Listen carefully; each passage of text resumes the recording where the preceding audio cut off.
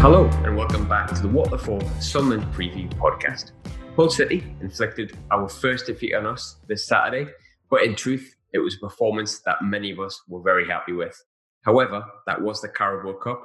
As is at the moment, COVID is a little bit of a different season. We're starting with a cup game, but League One is what we really care about. That's what we want to get out of. And our quest for promotion starts this Saturday as we take on Bristol Rovers at the Stadium of Light. To preview the game, we've got Max from Bristol Rovers' very own Gascast. First and foremost, though, Max, how are you doing? Are you all right? I'm very good, cheers. Thanks for having me on. I almost said Bristol City there. Can you believe that? You did. I can believe it. It happens all the time, mate. No worries. Jesus. Terrible. I like that's the worst way to introduce it. It's like saying to me, and we've got Graham from the Newcastle United. Well, there you go. No, honestly, it's better than people who just say Bristol. It just winds me right up. All it's the time you get it. Never say Dundee to a Dundee United fan. I've learnt my lesson with that one. First things first, football's back in a way. Watching it on a stream, which was a bit weird. How did you find watching on a stream on Saturday? Yeah, it was different. But we've gotten used to iFollow from last season anyway. From like the midweek games, you could obviously watch if you're away from home. The iFollow games. So I was kind of used to the iFollow system. It was a bit weird there being no fans there, but again, I'm kind of a bit used to that as well because it's kind of been the norm for a few months. So yeah, it was certainly weird watching Rovers playing in an empty stadium, but it didn't take long before I was kind of focused on the football rather than the crowd or the atmosphere. Yeah, I think I kind of didn't even notice that there wasn't a crowd noise on the iFollow. I just kind of eventually, once your team's attacking, you just live with it, don't you? You just get on with it. And I think whatever this new normal is, I think it might be this for a little while. But hoping the fans are back in October, however that's going to be. But on the performance, lost 3-0 at Ipswich. What did you make of the game? It was really surprising how poor defensively we were. I thought this season our struggles would be certainly not at the back. We've recruited quite well, as we'll obviously go on to talk about. But I'm certainly really pleased with our defensive work in pre-season, our defensive shape. We play 3 centre-backs and they're all pretty solid pros who I would not really back to make many mistakes. Yeah. And it was just schoolboy defending. And I was really, really taken aback by how easily Ipswich scored all 3 goals. 2 balls over the top and their runners just completely outpaced our centre-backs and just played a ball across the face of the goal for an easy tap-in. And then the other goal was an unmarked header from a corner. So I was just really angry at how poor we were defensively. I obviously expected us to struggle in front of goal because we'd obviously lost Johnson Clark-Harris last week. Yeah. But we did create a few chances and I was not displeased with how we did it in possession. But out of possession, we were surprisingly poor. Yeah, because obviously 3-0 defeat kind of tells some of the story from someone who watched not a second of the game, but you had obviously Max Ehmer, Jack Baldwin, and Kilger at the back.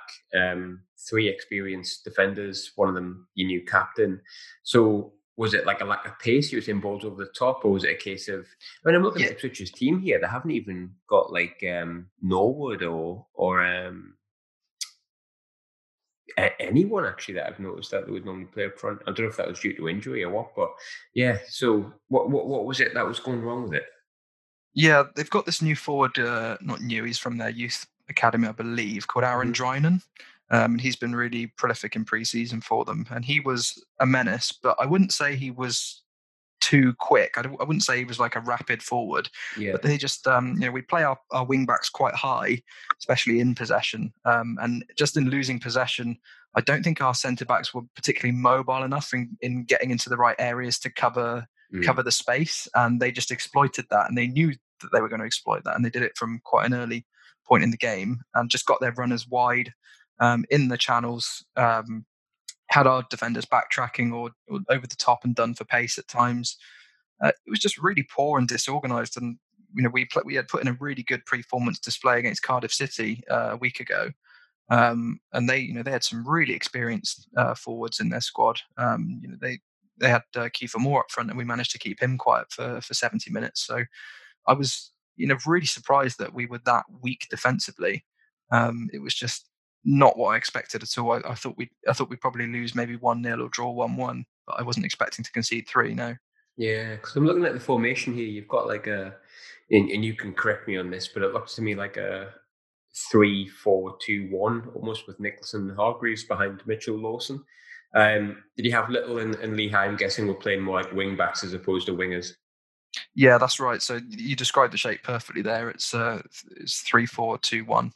Yeah. And there's almost like two number 10s behind a striker, which is how Coventry played last season. I think the manager's obviously quite fond of the way Coventry played. They won the league, and he quite likes the system, so he's kind of recruited for it. Yeah. The wing backs obviously have to be very mobile, have to have a good engine and get up and down that pitch, both defensively, and they're obviously integral in possession as well. They just didn't backtrack enough, I don't think. So that's why they kind of exposed our left hand side. We were playing Kilgore, who's a right-footed centre back, on the left hand side. He kind of struggled on his weaker foot a little bit, so it was a real area that they targeted and found a great deal of joy out of.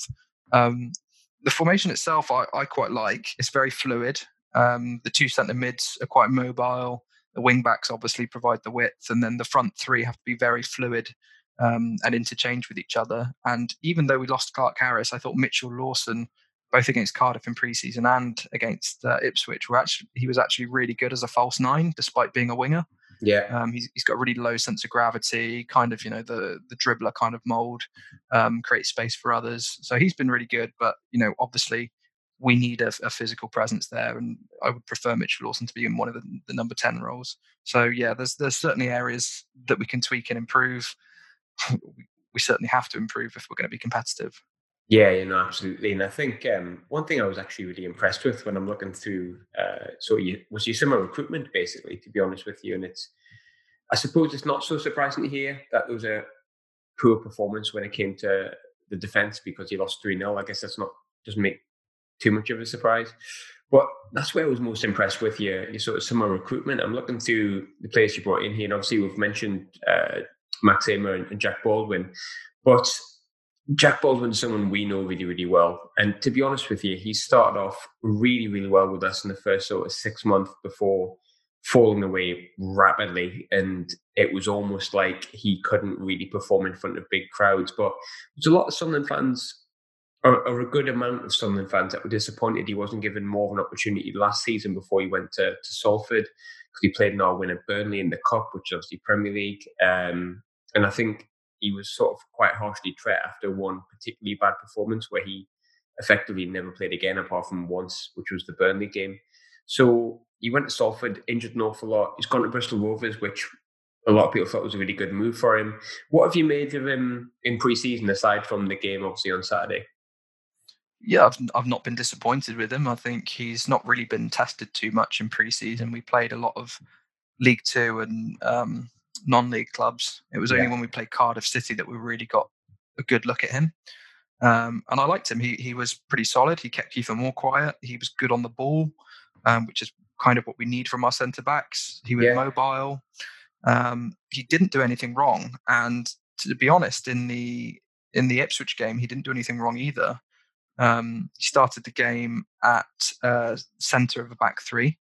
Ehmer to his right, Kilgore to his left, which surprised me. I thought Kilgore would be more central and Ehmer would be kind of the anchor man. Yeah. But he played centrally and he didn't really do much wrong. I think the wide centre backs were what let us down. So far so good for him, really, if I'm honest. And with Max Ehmer as well, he's had obviously a really good career at Gillingham.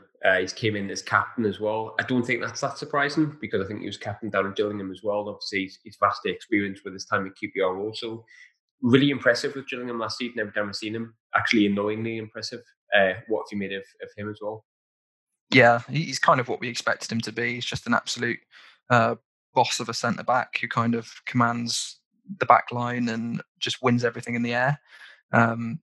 Annoyingly, I think he kind of struggled for pace a little bit out wide in that right centre back role. I want to see him central. I don't really trust his mobility. Albeit I've only seen glimpses of him, a few games of his play, but he doesn't particularly look the quickest.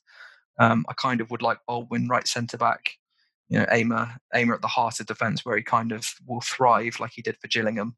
And then Cian Harries at left centre back or Alfie Kilgore albeit Kilgore struggling on his left foot. So we've got a left-footed centre back in Kean Harries, who's also impressed in pre-season. So that would be the change I would make for this game on Saturday. I'd kind of reshuffle that back line to get it a bit more organised, because I'm not really sure what the game plan was with that back three, because Aimer didn't particularly strike me as someone who can cover that kind of ground. So I think with him, I'd like to see him go back to what he's best at and what he did well at Gillingham, and I think that's where we're going to get the best out of him. Because it's completely new looking at your defence. I mean, the team that you played against us, obviously when you won 2-0 just before lockdown last game, which seems like an age ago, obviously you had Craig at the back, but he's gone now, hasn't he? He's gone to Crawley? Yeah, Craig was one of our highest earners at the club. He was 35, I think, at the time we released him. So he's a proper veteran. And he was one of my player of the seasons last season. Make no mistake about it. I just think that he's not good in possession. He's a traditional no-nonsense centre-back who's very limited on the ball and not very mobile. And when you play a flat back four, you can kind of depend on him. But I think the manager wanted to play a back three. He wanted more mobility, more on-the-ball ability as well. And Craig just didn't fit that. And when you kind of couple in the fact that he's 35, he's one of our highest earners, I think the decision to release him was the right decision. And he's got himself a good club in Crawley Town. So, I think he's got a few more years left in him at a professional level for sure. Yeah, absolutely. One of the signings that I looked at that you made that really intrigued me, and I don't know if that's just the part of the world that I live in or have done for quite a while, was Sam Nicholson, because it was a player that I watched quite a lot when he was at Hearts. He kind of came to prominence during Hearts getting relegated. Well, not the most recent relegation, the one before, when they kind of fell through the league and went into the Championship and came back and blooded all like their young players towards the end of their Premier League season, and then obviously into the Championship. And he did really, really well, did Sam Nicholson. I think he chipped in with close to double figures, I think, in the Scottish Championship, and was about 19, 20 coming through. He made a move to Colorado, which is maybe not a usual move for someone as young. It's sometimes seen, I suppose, as a bit of a retirement home sometimes over there in America. But he's came back. I definitely think from memory he's League One level. Have you seen much of him in pre-season? What's he like since he's come back? Yeah, he looks a real find. He's a real quality player on the ball. Unpredictable, good dribbling and movement, pretty strong for someone his height. I'm not really sure how the signing came about, because, like you say, it's a bit of an odd one to come from America. I think basically he wanted to come back to the UK, in truth, ideally Scotland. But I think he also kind of had an urge to play in the English pyramid and test himself and try and climb up towards the Premier League. I think that's his ambition. He's 25, so he's still got his best years ahead of him if he can continue to develop. And I think basically Hearts offered him a deal, and then maybe we caught wind of it and offered him better terms, and he chose to move to us on a 2-year deal. So I think that's the kind of background of the move. In terms of what he's like, I've been really impressed with him. I think he's probably been our best signing. It's early days, but he broke through pretty easily one-on-one against Ipswich. His shot was straight at the keeper, unfortunately, but his movement is really promising, gets into dangerous areas. And I think behind a proper striker, him and Mitchell Lawson are going to find a great deal of joy in attacking areas. So he's a signing I was really impressed with when it happened, and I'm going to be keeping a close eye on how he does, because he's had a lot of big praise from both Hearts fans and Rapids fans as well.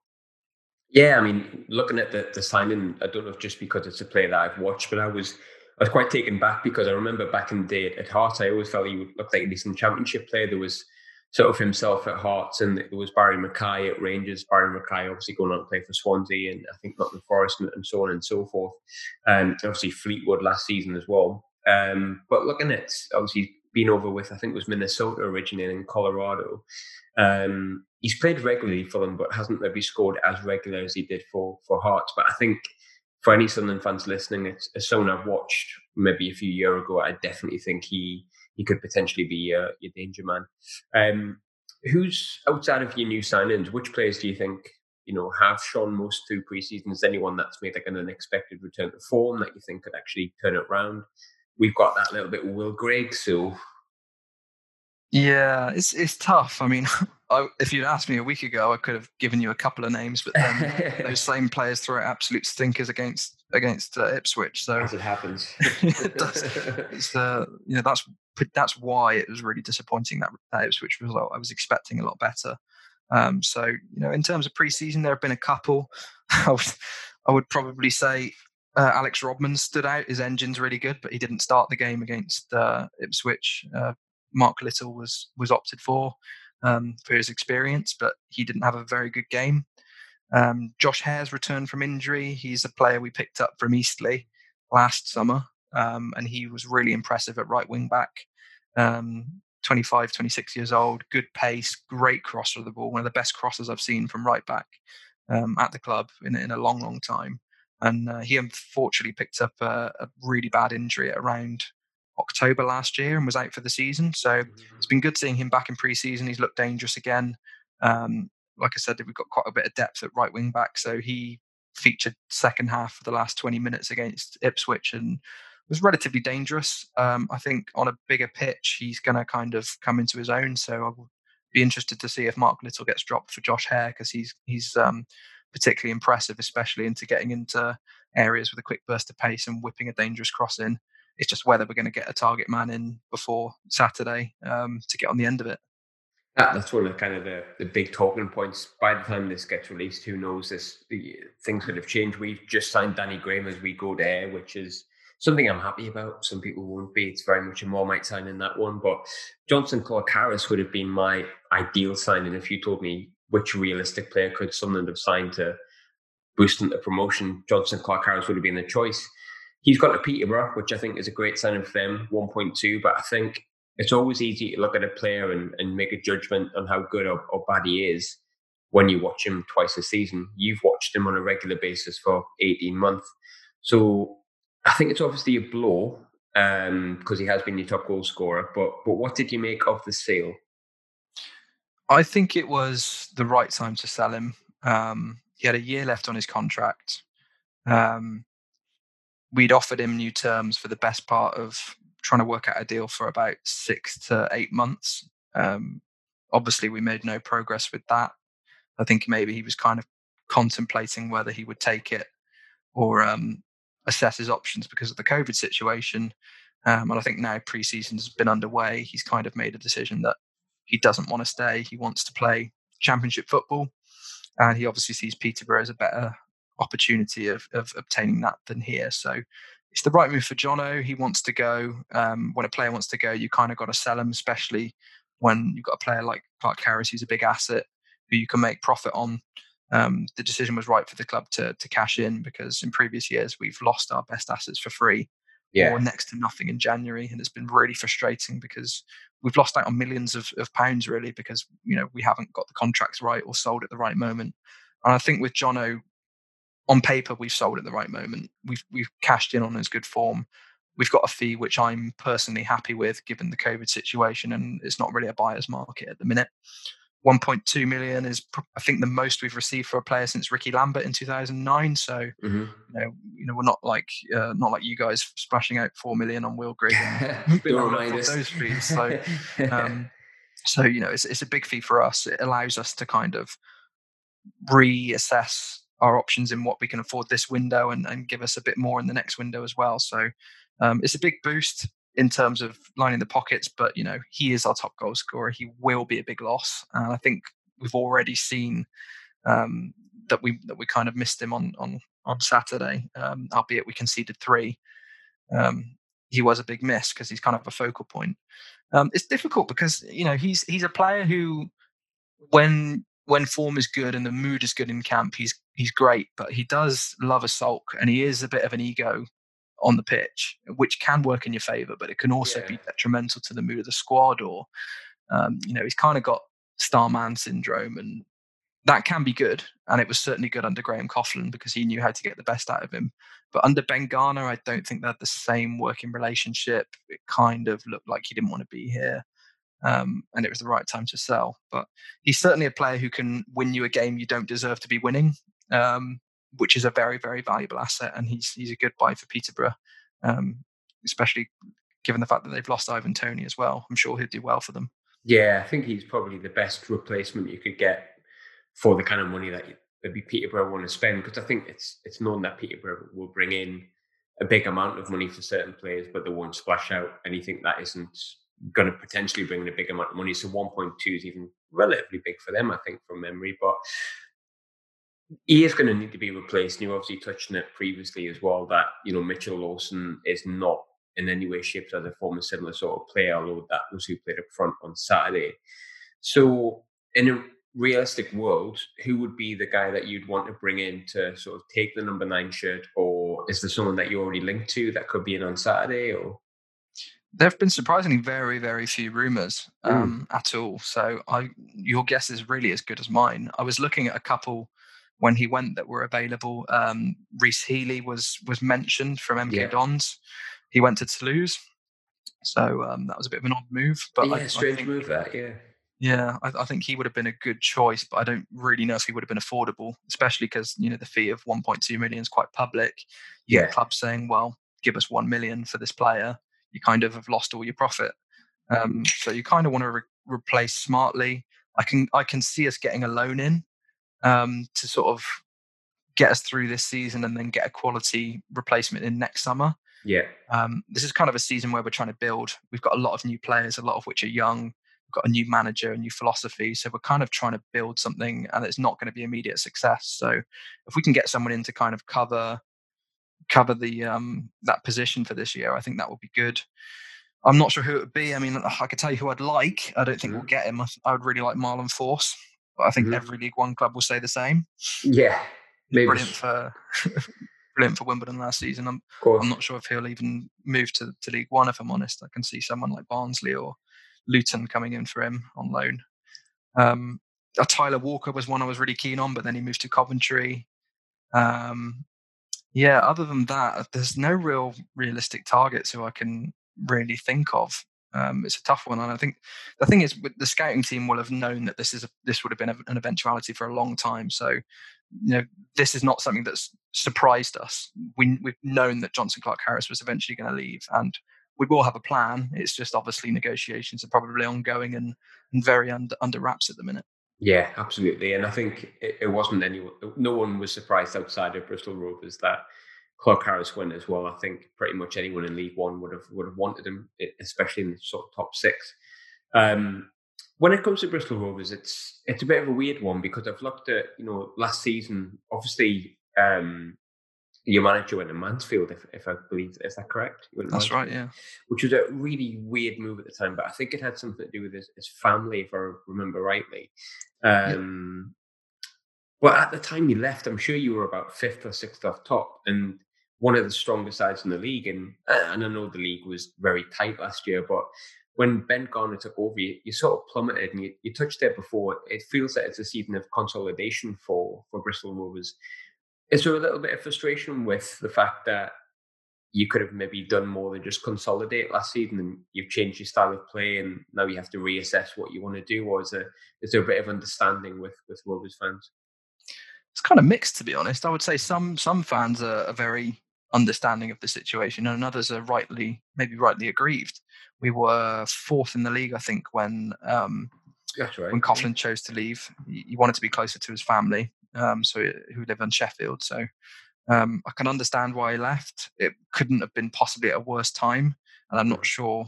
It must have been a really, really dire situation for him personally to have left the club who were fourth in League One to a team struggling in League Two. So it must have been a really, really personal situation for him. So I can understand why he left. It must have been pretty bad. Yeah. The replacement, Ben Garner, on paper he's a great coach. There's a lot of praise for him. He seems to be a young up and coming guy who wants to play an attractive brand of football. Is he the right guy long term for us? Potentially. I've obviously yet to see him manage a full season of football, and I certainly like the kind of football he wants to play. But was he the right man to take over at Christmas last year, given that we were kind of a bit more rough and ready, more long ball, more of a nasty non-footballing side? I don't think he was the right man. No, I think Ian Holloway was the obvious replacement. He obviously went to Grimsby, but I think he's a Rovers legend. He wanted the move. He kind of wouldn't have changed much. So I think maybe he would have continued the good work and seen us potentially reach playoffs. But it's hard to say. And then the board obviously wanted to change the style of football. They weren't happy with it. I personally don't think it was sustainable, and I think we probably would have dropped to about 12th under Coughlin. We had a lot of bad injuries shortly after he left, or pretty much as he left. There was some injuries in the camp already, so he kind of left at the best possible time for him, and Ben Garner took over at the worst possible time for him. So it's kind of one of those that looks really bad, and you can say, oh, he's taken over and he's only won 2 in 18 games, but the squad was not, the depth in the squad was pretty bad. We had some bad injuries. We had a tough run of games. I think we played, I can't remember, was it 9 games in 20 days or something? Yeah, I can't remember. Nine games in 21 days or something. That. Yeah, I do half remember that. Something really, really intense, and we had a lot of injuries. So when you go on a bad run like that, it's hard to recover. I do have some sympathy for him. But I think it's not as straightforward as it looks on paper. There are a lot of variables at play as to why we went on such a bad run. The injuries, the fixture list, the congestion, the Garner. There was obviously a bit of naivety in him as well because he wanted to play a different brand of football when arguably he should have stuck with what worked.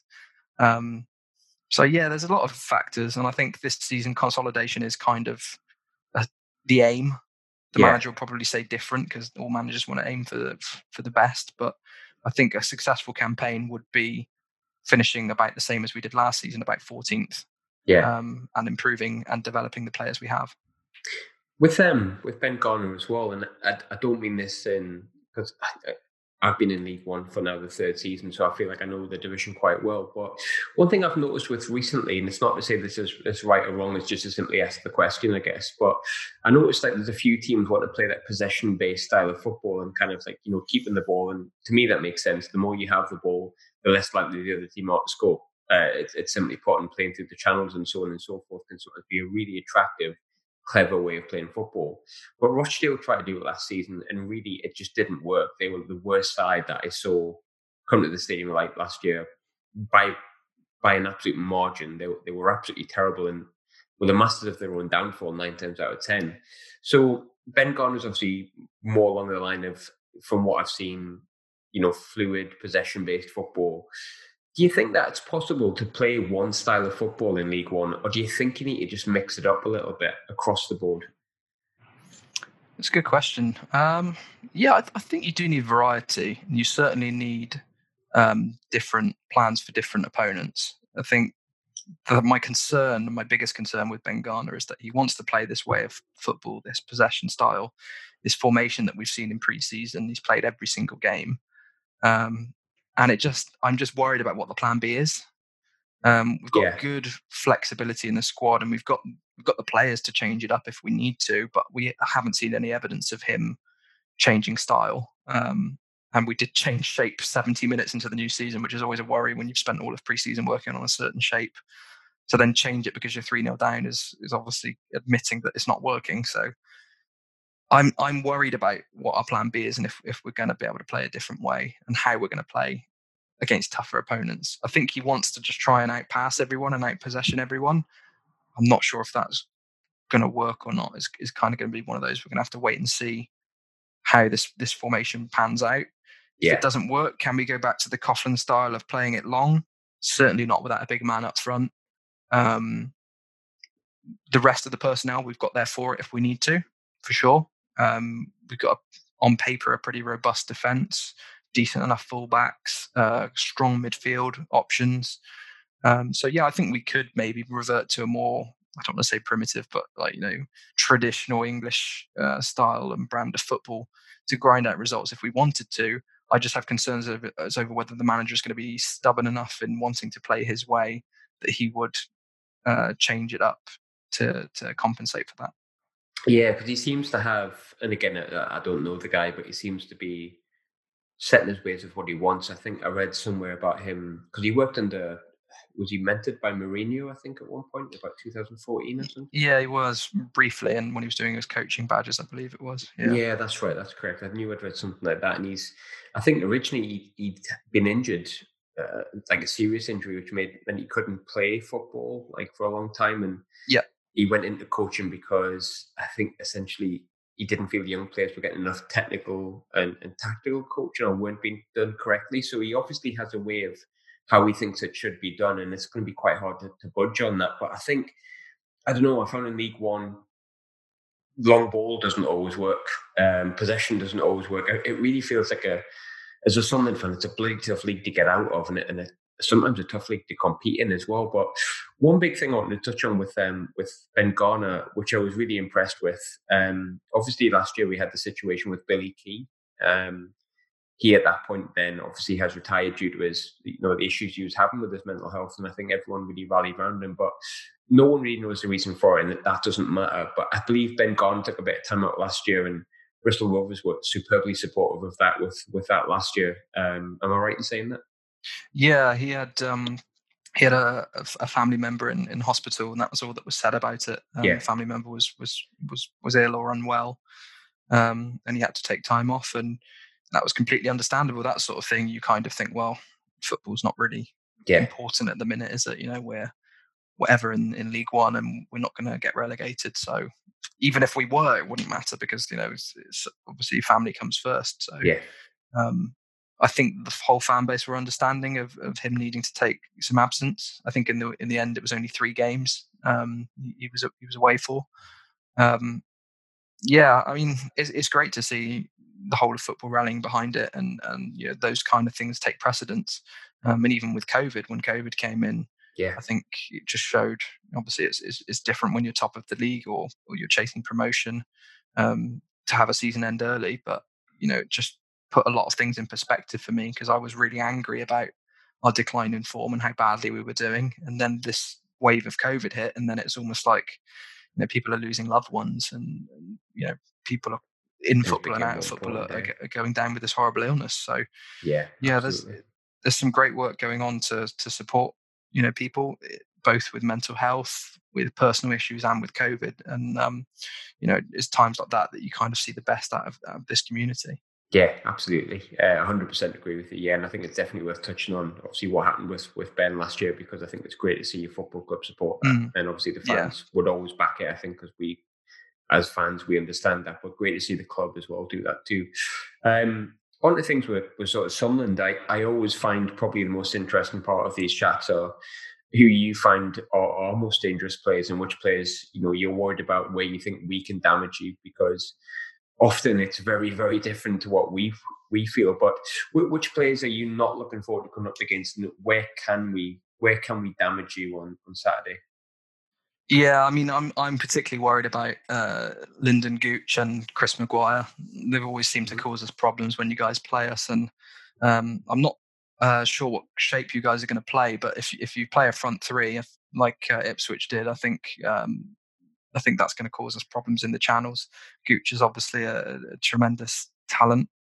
Every time I've seen him play, he's caused us issues, and his dribbling and some of the goals he scored last season were really, really, when he gets in those areas on the edge of the box, he causes us problems. And I think we saw against Ipswich that the likes of Aaron Drinan and Freddie Sears caused us no end of problems. And I kind of see Chris Maguire as a constant threat. He's a very experienced pro at this level, scored a lot of goals for a range of clubs, and he's a player who every time I see Sunderland win, he's usually on the score sheet, usually against us as well. So, probably him and Gooch. But you've got a lot of quality players, and every time we've played you, it's been a challenge. I think the win we had against you before the break was a real surprise to me because obviously we'd been on a dreadful run.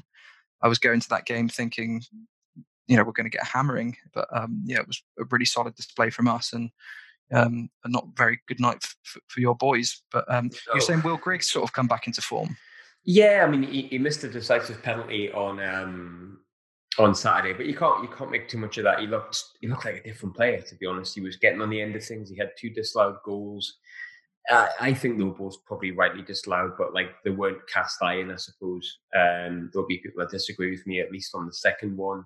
And obviously we brought Danny Graham in today as well, which again is very Marmite because of his his career, last time he was with us, he scored like 1 goal in about 40 games, but obviously proven in the Championship with Blackburn, and maybe not the right side of 30, but nonetheless, I don't think you necessarily have to be in this division. So there's plenty, or there should be plenty of firepower there if they play at their potential, Yeah. Should be. But then again, it is Sunderland, which we need to remember. So I suppose last things, I never get this right. I never ever get this right. But last things is obviously score prediction. What are your thoughts for Saturday? What are you go with? I'm concerned with the strength you have up front. I think it's going to cause us a lot of problems. Like you said, Danny Graham's just come in. Grigg seems to be in good form. You've got Maguire and Gooch, some really good attacking players. And I think given how much we struggled at the back against Ipswich, unless we can sort it out and figure out what went wrong and fix it, I think we're going to be in for another difficult day defensively. Whether we can score enough goals to make it a competitive fixture, I have doubts. Obviously, we don't have a lot of physicality up front. We've got Jonah Oyunga, who's come in from Havant and Waterlooville, but he's never played a league game before, despite being a very physical player. So I can see us maybe starting him, unless we bring in another striker and then have Mitchell Lawson and Nicholson playing off him. We do have the potential to cause problems, but I don't think it's going to be enough against you guys. So I'm going to go with Sunderland 3, Bristol Rovers 1.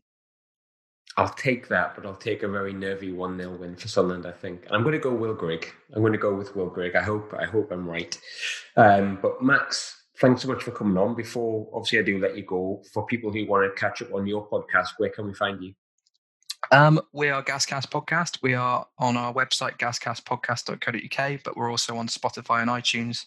If you just search for Gascast, if you guys want to check that out, that'd be great. Fantastic. Max, thanks very much. And enjoy Saturday, but not too much. Yeah, thanks, mate.